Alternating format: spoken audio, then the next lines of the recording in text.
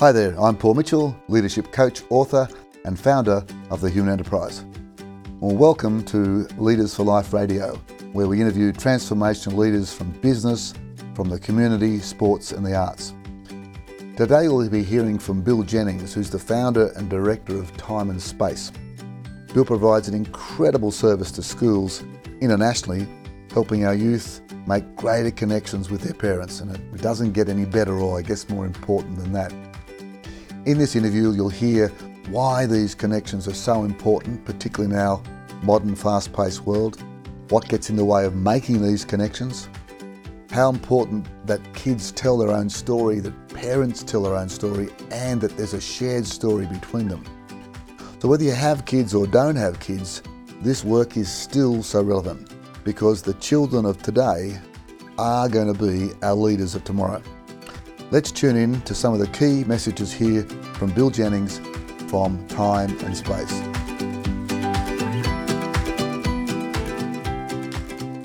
So Bill, again, thanks for coming. I know our listeners have got a little bit of information about you on the intro, but we'd love to hear from you. So what's your role and what's it involve? Well, Paul, great to be here. So I'm Bill Jennings, and I founded a company called Time and Space, which is a service to the education community. So I exclusively work for schools, and quite a few around Australia and a few in the UK. And my job, and a growing number of others' jobs, is to help young people and their mums and dads or mentors have conversations that they thought they'd always like to have, but when were they ever going to get the time and space to do it? What a wonderful mission, and such a needed thing to do when so many kids are, I guess, a bit displaced from their parents or disenfranchised, disengaged. And when you say education, is it only in the schooling system up to year 12? Do you run universities? Yeah, it's actually secondary schools. A few years ago, I got a bit clear about the fact that there's conversations to have when there's that common experience of kids arriving in schools, so transition times, and then getting to the young people maybe in, say, year 7 and 8 in the early years of junior secondary. And there are events that are done along the 4 combinations of parents and their kids. So mother, son and father, daughter, usually around year 7 when they're starting school, and then father, son and mother, daughter in year 8 or beyond. But we tailor to whatever the school's needs are, and that's really important to us to work that out. Sure. But effectively, it's a 2.25 hour event where they go through a set of 3 conversations, and it culminates with the young person and their parent or mentor being able to share memories, their first memories of each other, talk about now with some challenging questions, and come up with a bit of an action plan for the future, how we're going to keep connected and stay in touch. So like you're basically working in 3, within that space in 3 time frames, is it, to parallel the name of your bit, where it was, where we are right now in this moment, and I guess what they're going to do going forward. So why the need, Bill? It's an interesting thing that you're going into schools to do this. Yes. Did you see a need that parents and their kids weren't connecting, and that was the best way to get to them? And what was the need that came up in the first place? I'm still a qualified teacher. Right. I've been running Time and Space full time for 9 years now, Paul. Right. So I had one of those jobs in a big boys' school in Melbourne, and worked for a couple of them in sort of senior leadership roles where, a beautiful opportunity where the boss kind of said, create where you see a need. So I was the fellow who might have taken young people off on what we would have called street retreats in those days. Go and live a bit rough on a church hall floor and go and help on a soup van, those sorts of things. So lots of programs that maybe opened up perspective in lives. And then way back in my formative years going through uni, I was part of a youth program that effectively just ran weekends for kids from schools around Victoria. I come from Melbourne. And they were camps that just where the small group and the interactive thing happened, and we got to a point where people got to share their own narratives, their own stories of their life. No one from the same school was in that group. So you'd have a group of 6 kids, but they'd be from 6 different schools. And the liberation that kind of came from being able to say, this is who I am, with a few of your mates and your other people there, but to go into a small group where you got to sort of do that. And so I've applied that to time and space. So in the small groups at the programs, when the kids go off to small groups, we go to intergenerational groups. Say it's a father-daughter night, there'll be 6 dads and 6 girls, but there's no father-daughter combo in there. And answering questions about, what advice would you give to the other generation? It works really nicely. Mother-son night. Parents are fascinated by how articulate the kids can be. They're wondering what their kid's saying in another group. Yeah. So tell me, if we go right to the end point, yep. And what's the joy that you get from it? What sorts of things do you see? What sorts of connections are made that possibly couldn't have been made had you not done that beautiful work? I've got a story about a dad at Melbourne High School, selective entry school, a lot of kids. So it starts in year 9, which is a challenge in itself because they're pretty cool in year 9. So to get some bums on seats at that kind of age level, that's it. And lots of families that come from South Asian communities, so Indian families, and where there's that, maybe the boys, it's a boys' school, maybe there's that kind of generational gap around the parent expectation and the high values of education that are, huge parts of their culture. And that classic thing where parents are seeing school and maybe a little bit anxious about not knowing how to help their lad. Selective entry school, there's 350 kids at the top in the state. I always feel sorry for the fellow who's 350th. He's still pretty high up academically.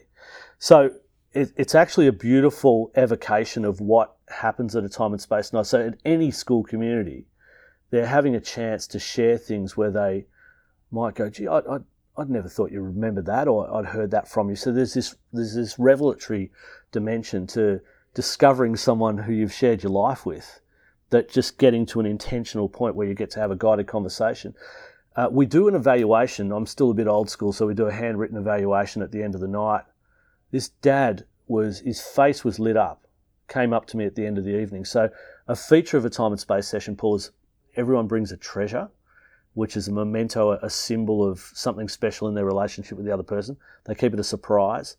We make a display of them at the end of the night. We drop the lights, we turn on the LED tea lights, and we have some words of encouragement from each generation to the other. So at this father-son night, one father would have stood up and said some words of encouragement to the boys, and then his son would have read some words of encouragement to the dads on behalf of the lads. And this father said, and we had 100 plus evaluations in a pile. He said, could I get my evaluation back? And I said, why? He said, because you collected them up before you did that last thing. Because I'd written down what I thought was the best thing in the night, which was, I cannot remember the last time that I had a conversation of that level with my son. But what we do in the words of encouragement is we ask them, if it's okay with your other person, as a sign of encouragement, could you put your hand on their shoulder? Or they might even let you put your arm around them. And this man said, he said, even longer period, I cannot remember the last time my son touched me. So, I mean, that is just that magnificent to be able to make those connections. And what do you think has happened in our world that it's taking an event like this for people to make that? How come we're not making those connections? Have you noticed that people are going fast, Paul? I've noticed the speed's pretty fast. Yeah. The world is going fast, and there's always generational differences. There's always that generation gap. But it won't be long before the parents of the current day did grow up as digital natives. But there's still a few parents where the world that their children have been immersed in is one that they've only ever known. Yeah. So I think there is increased worry amongst parents in society. I've sort of got this theory that, apart from, the times of war and those sorts of things, I wonder whether parents have ever been more anxious. I think society's more complex. So when you consider just something as simple as young people being able to go out and have a natural rite of passage and be in a share house, it's hard to go and rent now. the chance to buy property, getting into uni, the gig economy, which is making permanency of work much harder to access. It's a pretty complex society that young people are progressing into. And I do think, and people would have observed this, you'd know that the overlay of technology is such that I think it's hard enough for us adults to not be distracted by amplified lives. And so what we're saying here, I guess you're saying that, one, it's not just the speed, it's the actual massive quantity of stuff that we have happening in our lives, which has caused not even a rift, but just doesn't create the space for people to connect. I guess there's a lesson for leaders here too, that leaders are so busy with their own technical work, be it sales work or marketing work or financial work, they can forget to sit down and have those deep, meaningful conversations and really make connections with their people or their peers. And I love the fact that a dad gets up or mother gets up at the end and a son or a daughter gets up, but both those people are leaders. It's not one or the other, and that they're actually just expressing themselves. Bill, can I take you back to, you also talked about allowing them to do their narrative. It seems that storytelling and metaphors and so forth have really weaved their way into the corporate world as well too. What do you find is so important about people being able to say their narrative, to tell their narrative? How often do we get to do that at the depth that another aspect of time and space is it all actually came from some father-son camps, so multi-session programs. The ones I was talking about before were one-night programs, but at this sort of father-son program that I run, people get to actually draw their story, and the question, we get the young people to actually lead the groups. Mm. And the question they ask at the end is, how does it feel to tell your story? Yes. And have you ever done that before? Yeah. And a lot of blokes in their 50s go, oh, I did a small exercise at work. Mm. But they no. Never told their story. Yeah. So it's such a crucially human thing, isn't it? It's what defines us, shapes us, and every person's different, and every story is fascinating. So you're getting the parents to tell their story, the kids to tell their story, and then of course is our combined story that you end up in the end. Can you give us an idea of some of the questions that really get a lot of responses happening, just to give not the total process, but just a bit of an idea of some of the great questions. So the night culminates with a one-on-one conversation. So they've been away from each other at different points, but they've, they come back from their small group having been in a different group. Parents having got to hear from 6 or 7 of their child's peers, and the young people being able to hear some insights as well. One of the questions in the small groups on one of the nights is, would you like to offer a piece of advice to the other generation? Wow. And tell me, what's an example of what some young kids would say to their parents and what some parents would say to their young kids? Classically, it would be, could you please put your heads up from your devices and come and speak to us? Wow. Is that from the parents or the kids? I'll tell you what, Paul, there's a lot of parents out there that are, that have challenges with devices and tech. Yeah. But generally the kids would be asking for a little bit more freedom. Right. And that dance of how do you negotiate where the boundaries are as they're getting older. Yeah. But then the one-on-one conversation at the end of the night, right in the heart of the now questions, the past, the present, the future. The now questions are, what's the best thing about me being your mum or dad, about me being your son or daughter, followed by, what's the hardest thing? Yeah. And I actually studied this exercise for my master's. Wow. And I wonder, people listening here, if you're a parent, would there be a chance that you might have at one stage given feedback to your child about what the hardest thing is about being their parent? And often it would come from a space of being very frustrated and at the end of your tether. So what happens at these events is, in a big school, it might be 100 pairs sitting in a big school hall. Yeah. In pairs of chairs. 200 people. Yeah, sitting down, having these conversations half a metre away from each other.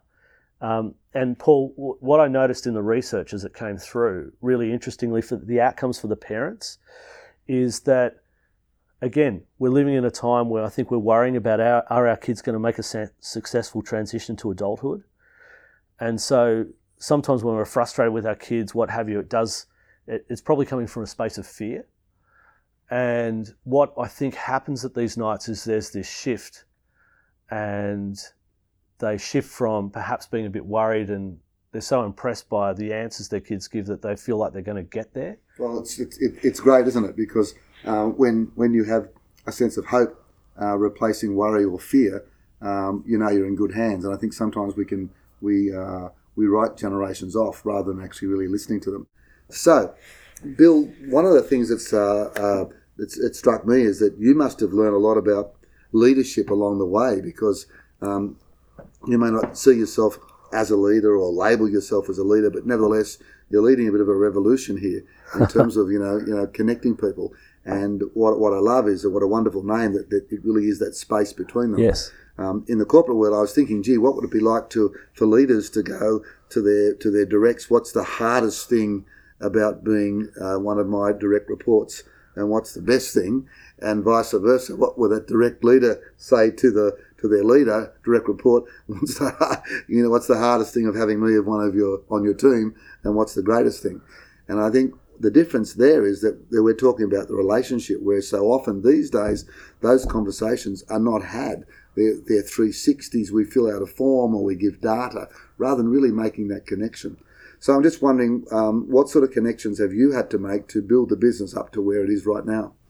Oh, connection internally to... Both internally to yourself, yes. Connection to other people, yeah. Yeah, so what's the intention, and why pursue time and space, perhaps as a life legacy?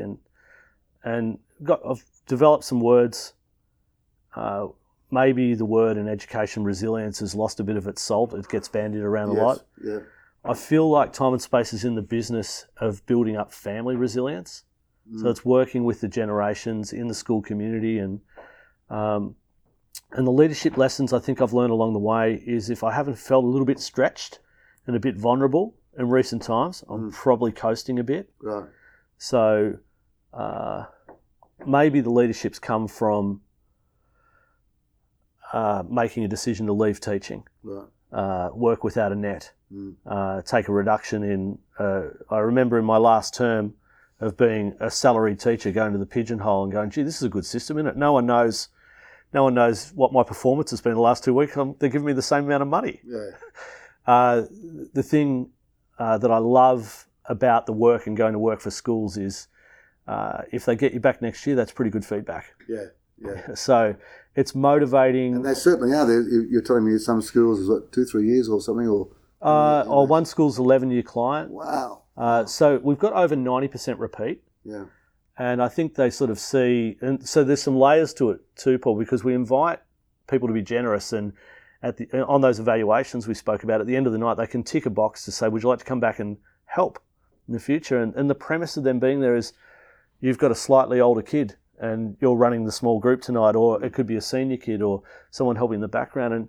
And leadership at the other level is just the wonderful thing about being able to see, secondary schools often start to get that desert of volunteering occur. Primary schools have classically got the parents waiting outside the door, the Saturday working bees. Yeah. Kids are naturally pushing away in high school. So I think one aspect that's really practical leadership is that time and space has been able to create another layer. So it's an experience for the participants, but I think from the leaders in the schools, I've stood next to principals as they watch other parents up on a community panel talking about what it was like when their kid made their transition. And principals are just delighted that perhaps 10 or 15 mums or dads have come back from previous years to help. Senior kids are helping. It's another great lesson for leaders to, are you creating that space? And I love your term, we invite them to be generous. We invite their generosity in. And I think so many people want to give and want to be generous, but often there's not a fruit bowl, not a context to hold that generosity. Yeah.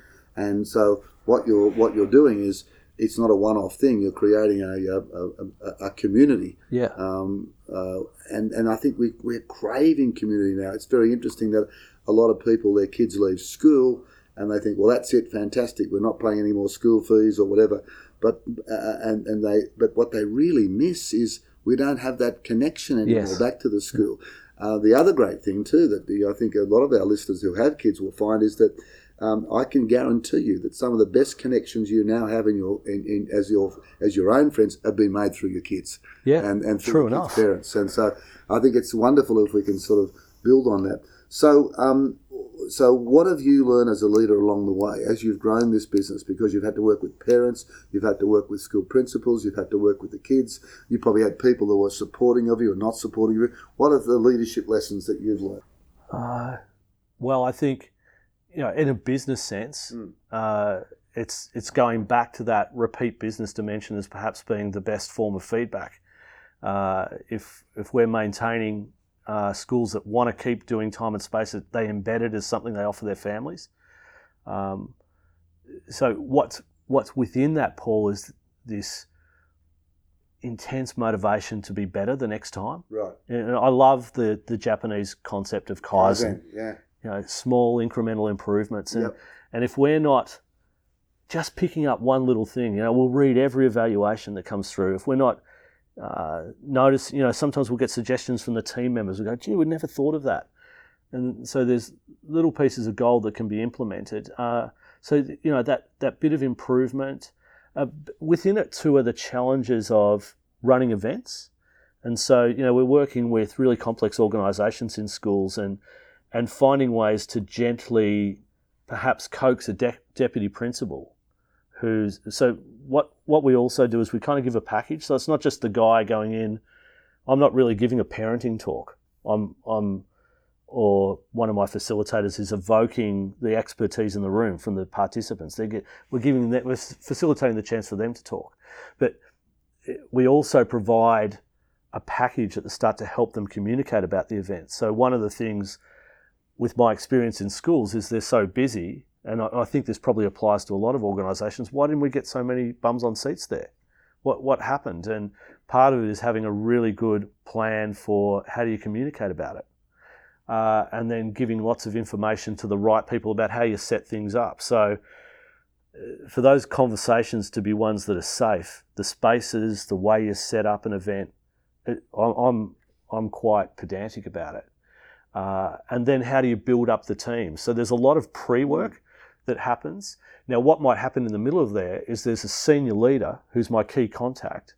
And over the years, I've learnt that amongst my little admin team, we might be identifying this particular leader is fantastic at getting us senior student volunteers, but the actual communications are just sitting in the in tray. So how do we, in a way that's respectful to them, just ask, do you reckon we could just copy you to an email to your PA and push that out? And so we're always looking at how might we be able to, what's sort of the practical goal for this school? Let's get as many families at this event as we can. And then it's about actually getting to know the strengths and weaknesses of the people that we rely on in the school to help us. Once again, I mean, that's just great leadership, isn't it? Sort of knowing what the strengths are, knowing what the vulnerabilities are, and then going in to support them, let them run with it where they're strong, and try to sort of help with the vulnerabilities. One of the things you talked about, which is becoming very, very much a huge issue in organisations these days, is this psychological safety, the concept of psychological safety, not just physical safety.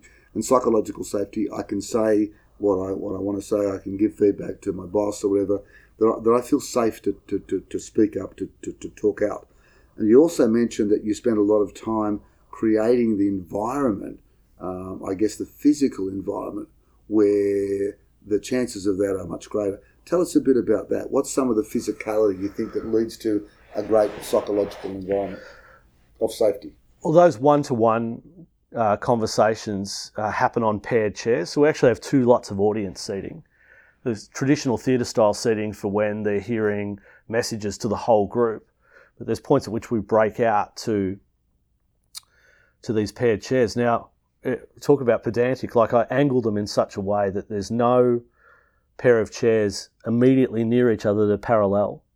So it actually, as the pairs go and sit down to share their memories, talk about the future, they become into their conversation. So and those paired sharings, are they actually with the parent and child? Or yeah. So the parent and child are in there, or it might be an icebreaker at the start. They're used a couple of different ways, but effectively the way they're set up to be able to enable a private conversation, but in this kind of, it's almost like a pointillist painting of this big community. And what I call it, Paul, is it's like community practice, but there's this safe sense of, I know there's people around me, but I'm just about oblivious. And you can walk past one conversation where there's sentimental tears being shed, and then a parent in just complete stitches because of the first memory that was so random their kid remembered about them.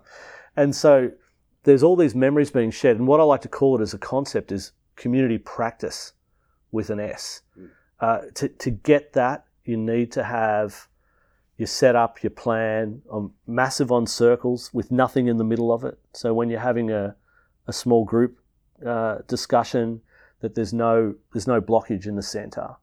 So all those sorts of things. It's very interesting the amount of detail that you put there, because we often will rock up at a workshop and say, okay, folks, we need to connect with each other, we need to be real, your turn, your turn, your turn, as distinct from the real time and effort you put into a lot of it's in the prep. Yeah, creating the physical environment which precipitates that as if they're in their own world as such. So, Bill, I'm wondering, this might, by the sound of it, take you away from home a fair bit. Is that the case? Yep. So how do you, as a leader, maintain a good, I like to call it work-life integration rather than balance. I think the balance thing's overdone, but we'll call it balance because that's what most people know of it. How do you maintain a good work-life balance? Well, we're having this meeting on the Wednesday before the Melbourne Cup weekend, and we have it as a weekend in Victoria. We have a lot of rituals as a family. So I've got 2 grown-up kids in their 20s, where one of our rituals every year, I grew up in Melbourne, and we go and watch the Bombers every week. And my wife Lisa loves that because, one of them's still at home and his girlfriend comes along as well. But this weekend, Victorians tend to take that Monday off before Melbourne Cup as well. Yes, yeah. We've got some long-time family friends where our kids have been about the same age, and we're just going off to Blairgowrie. We just hire a house together with this other family that we've been great mates with over the years, and we like the kids drive it. We will not miss Melbourne Cup weekend, and then I think when I'm home, just make it count. So I can't, for people who travel. I mean, the way it works in our family, and I was saying to you before, like one of my heroes is my wife, Lisa. She's the champion. She's just the champion of our. She makes it all work. And talk about, when you say you've got 2 fully grown kids, but you've been doing this work for quite a while. There's often a saying, we teach what we most need to learn. Yeah. I'm wondering, can you see real tangible impacts that this work has had on your own family? Yeah, I reckon that's a really well spotted thing. I reckon that I have such a fast brain that it's a massive challenge for me that when I'm with my kids to be absolutely there. Yeah. And when they were in the middle of their adolescence, they would make sure that I was reminded, you do stuff that helps mums and dads, their kids listen to each other. Will you listen to me? All that kind of stuff. The cobbler's kids have no shoes as such. The busman's holiday, yeah. But it is actually interesting in that I guess the key to great leadership starts with just being present. Like you can't do anything else, no matter how great your skills are or your knowledge is. Leadership is a connection, and so. Do you find that in this sort of any post-analysis you did that there is a stronger connection, there is a stronger presence between kids and their parents after the workshops? Yeah. So I mentioned my masters before, and we did some semi-structured interviews, pre and post, a couple of father-son programs. And I had the privilege of being able to actually go and interview some of the wives as well, some of the mums. And one mother observed that after the camp, her son would be speaking and she noticed the absence of a behaviour where dad would jump in really quickly. And she said, he's he's actually giving him 4 or 5 more seconds. And he's Than pausing normally would, and yeah. he's stopping and going, hang on, let's listen to this. So there was this massive shift in the father. And then I think in the young people, so I wrote an academic paper, and right in the middle of it, so the outcome for the young people is there was this young bloke I was interviewing, and if you've ever had to write an academic transcript, you've got to put all the ums and the ahs in there. And if you're doing a verbatim transcript of a teenager, there's a lot of ums and ahs. He just got really clear talking about the conversation he'd had with his father. And he just said, I feel older. I've never had a conversation like that with my dad. I feel older. And so what I proffered in the paper was maybe this is a postmodern rite of passage. Having a conversation of some significance where you feel listened to as a young person. Maybe this facilitates a strengthening of the move towards being a young adult. What an interesting concept, because we have, there's not a lot of, in our so-called modern society, there's not a lot of ritualistic passages into manhood, unless certain religious things, like it might be a bat mitzvah or a bar mitzvah or whatever, or you get your license, or obviously girls start their menstrual cycles. But this is a wonderful thing, that conversation is the beginning of that journey into adulthood. Every leader has vulnerabilities, and one of the great things about great leaders is they're quite open with their vulnerabilities. What would you say yours were in terms of running this business as a leader? Letting go, Paul. Letting go. Yeah. Letting go in what way? Other people could do it. Yeah. And perhaps talking, initially with my admin team about some of the things that I might be holding up with them, that they do better than me, and get out of their way, but not to abdicate, but to have some clarity around being responsible and accountable to them as well. It's a great lesson, and a lot of our listeners have maybe smaller businesses, and I'm as guilty as this than ever. We think that what they want is Bill, or what they want is Mitch, or whatever, and so, but actually what they want is a great outcome. Yes. And so I know, Bill, that recently you've gone from maybe shifting the paradigm that it has to be you to maybe it's the outcome they want. Tell us about that journey and what's happened for you in that regard. Well, I want to give a plug for you too, Paul, because you actually were one of the catalyst makers in this, helping me to think larger and expand expand a perspective, which I remember you saying, because I've got this program that isn't dependent on it being facilitated by me, and my calendar is just about full. And so you offer me the challenge, well, consider some people that have the right heart spec, or the right person spec, and the right professional spec. Yeah. And I think you've tried to, you've done it twice, where you've taught your IP to others to be able to take it out further beyond your own delivery capacity. And you said to me, the biggest lesson you learnt was, if you can teach it to 1 or 2, why don't you teach it to 30? Yeah. Well, I never got that lesson correctly, but I love the fact that you picked that one up.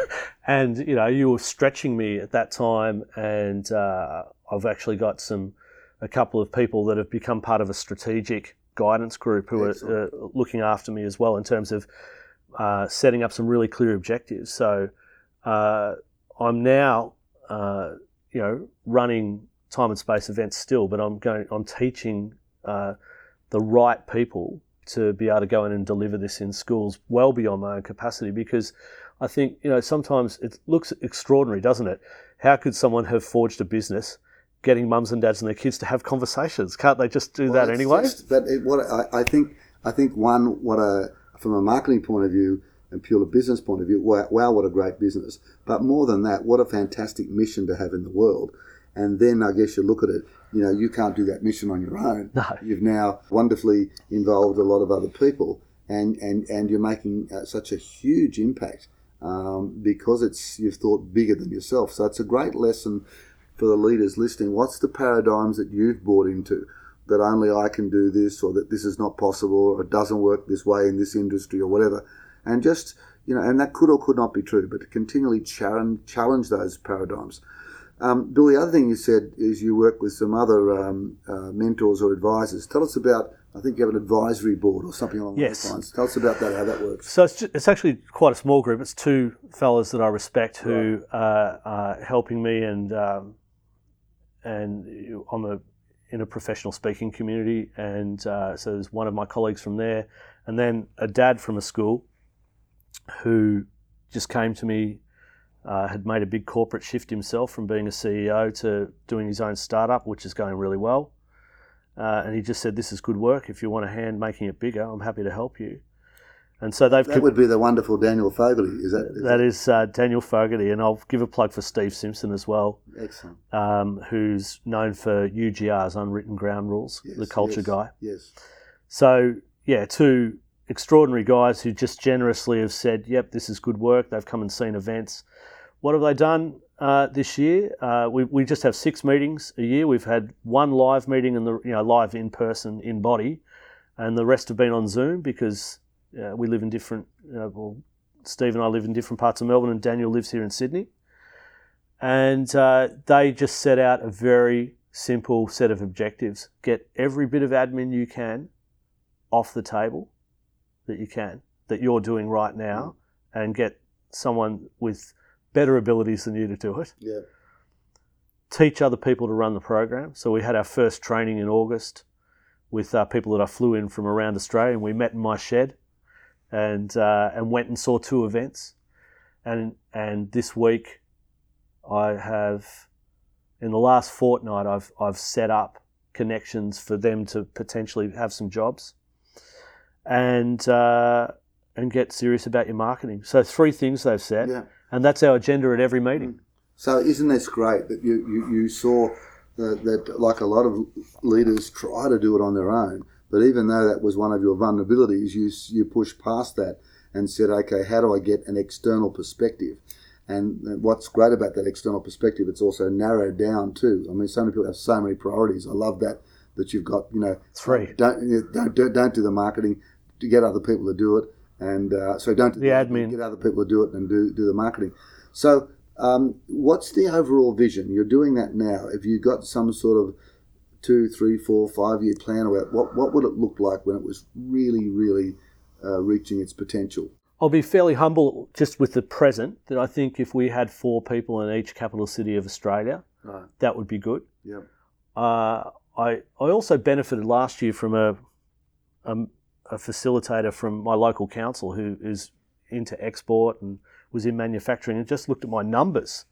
I just got it as a service through my local council, but he has said, once you've set this in Australia, and I also work in the UK, so get that template out, he said, then you could have the manual for delivering the program. So don't discount that you have to go and teach everyone. You could then write the manual about how to teach people. Yeah.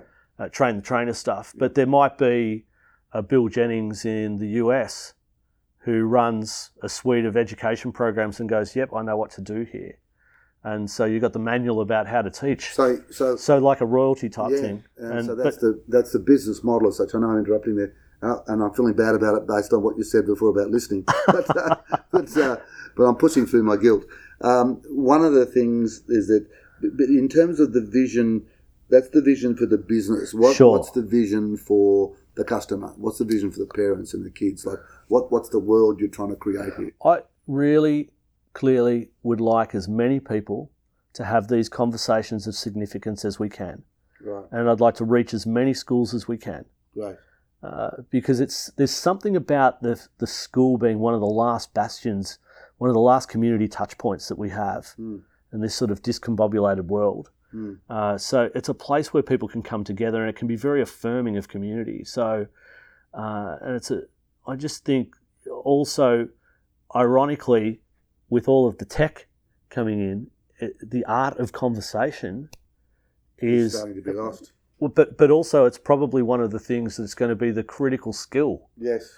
Yeah. For in the future. But equally, I think really it looks extremely simple, but to have a conversation of some significance builds strength in families, builds up resilience. And that seems to be the real core of what you're saying here. Strength in families, resilience for the family, resilience for whatever shape or size they're in, whatever format they're in, separated families, what have you, but just enabling, strengthening conversations to help them, because it's a massive thing. Kids making their journey from being a child to an adolescent to an adult, it's a huge journey, and it's not without its... and the parent making that journey from as those kids go right through, I know you're doing 7 and 9, but as they leave school and eventually, at 20 or 35 or 40 these days, when the parents become empty nesters, I'm saying the kid's still 40, that's a journey for the parent too, to be able to let go. Yeah. So there's probably parents listening, and if not, people who know parents. What's one thing that a mum or a dad or a mentor or a grandparent or a guardian or whatever the term is these days, what's one thing they can do when they're sitting down with those kids? What's one question they can ask? What's one thing they can do to get a closer relationship without necessarily going to one of your programs? I would say I'll give you 4 of the questions that are on the sheet. Sure. And let's apply what we've been discussing about setting up a safe space. Yep. So in this context, you might just play this bit of the podcast to a young person and say, so I'll just say to your son or daughter now, this is Bill. I run stuff that helps mums and dads and their kids have conversations they mightn't ordinarily have. Your parent or mentor has listened to this and is inviting you to have a conversation with them. Right. If you're up for that, all I'm asking them to do is make sure that they have your permission. And if that's the psychological safety. Just make sure. So I'm really actually very deliberately lining that out. So, play this back. And if we've got your permission, cool. Go and find a spot where you're not going to be interrupted. And here's 4 questions that I want you to ask each other in turn. And you can pass on anything that you want. So to each other, ask each other, what is your first memory of me? Second, what's the best thing about me being your mum, dad or mentor? Your son, daughter, the person you're mentoring. What's the best thing about that? Each in turn. What's the hardest thing? The hardest thing, yeah. And finally, what are we going to need to do to keep our relationships strong into the future? What practices can we do? Beautiful questions. And I guess that must generate so much, starting with that wonderful one about fondest memory. Yeah. So much depth of... Earliest. Fondest might be good too. Okay. Well, maybe, because maybe the earliest memory isn't necessarily the fondest. But sometimes they're just random too. Yeah. And for a biological parent, it might be that when they saw them come into the world. Mm-hmm. Well, this has been fascinating. I just love the fact that, we interview leaders from all walks of life, business, sport, the arts, but someone who's really leading in the broader community and making such a massive difference, doing wonderful work, and basically setting up generations to be more resilient, so that our world is more resilient. Are there any final words on leadership for us? Any sort of pearls that you'd like to leave, and particularly in terms of family, of school, of community? Well, it's something that I say at every time and space event, and I think that parenting can be tough, and we've talked about the fact that what the cobbler's children have no shoes. That none of us are perfect, and I think that one of the things that we really need to embrace is that that's okay, and what I like to bring to people's attention is that if you make an effort, and that's fairly obvious at a time and space event because people have come along. Yes. So I actually asked the audience, have you noticed that you've turned up? And I wonder if people share a philosophy with me that turning up's just about half the battle. I love it. What a great note to end on. I think was it Woody Allen had said 99% of success or 90% of life is just showing up. So Bill, thank you for showing up today. No worries, Paul. I think that's a great reminder for us to show up in all our authenticity. And now I really think I have a deeper understanding of what time and space means. I mean, I've heard the words before. I knew it was your brand, but now I get that, create that psychological space, make the space important, and then create the space in terms of time as well. So it's both time and space. And love the fact that you've you created the space for us today and the time to share some of your wisdom. Final question, and we'll put it on the on our attached email, but is there a way we can contact you? Parents might be listening to this and think about, wow, I wish my school would do this event. Is there a way we can contact you? Is there a website or anything our listeners can go to? You can Google, if you Google Time and Space, that might be a bit broad. Yeah. But if you type in Time and Space and Bill Jennings, you'll find the website. Okay, but it's www.time- and then the word space.com.au. Right. And is there a phone number or something? Sure, I'm happy to give my mobile number. Sure, okay, and what's that? 0425 787 040.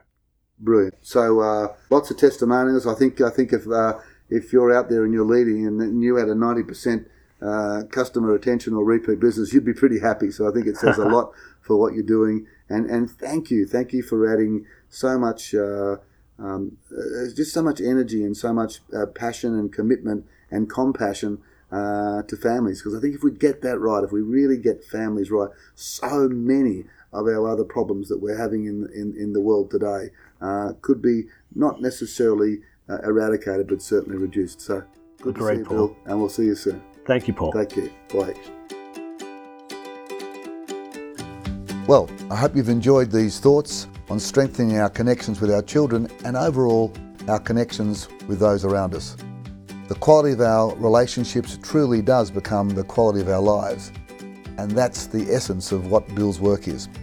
If you'd like to bring Bill and his beautiful work to your school, you can contact him directly on the details listed below.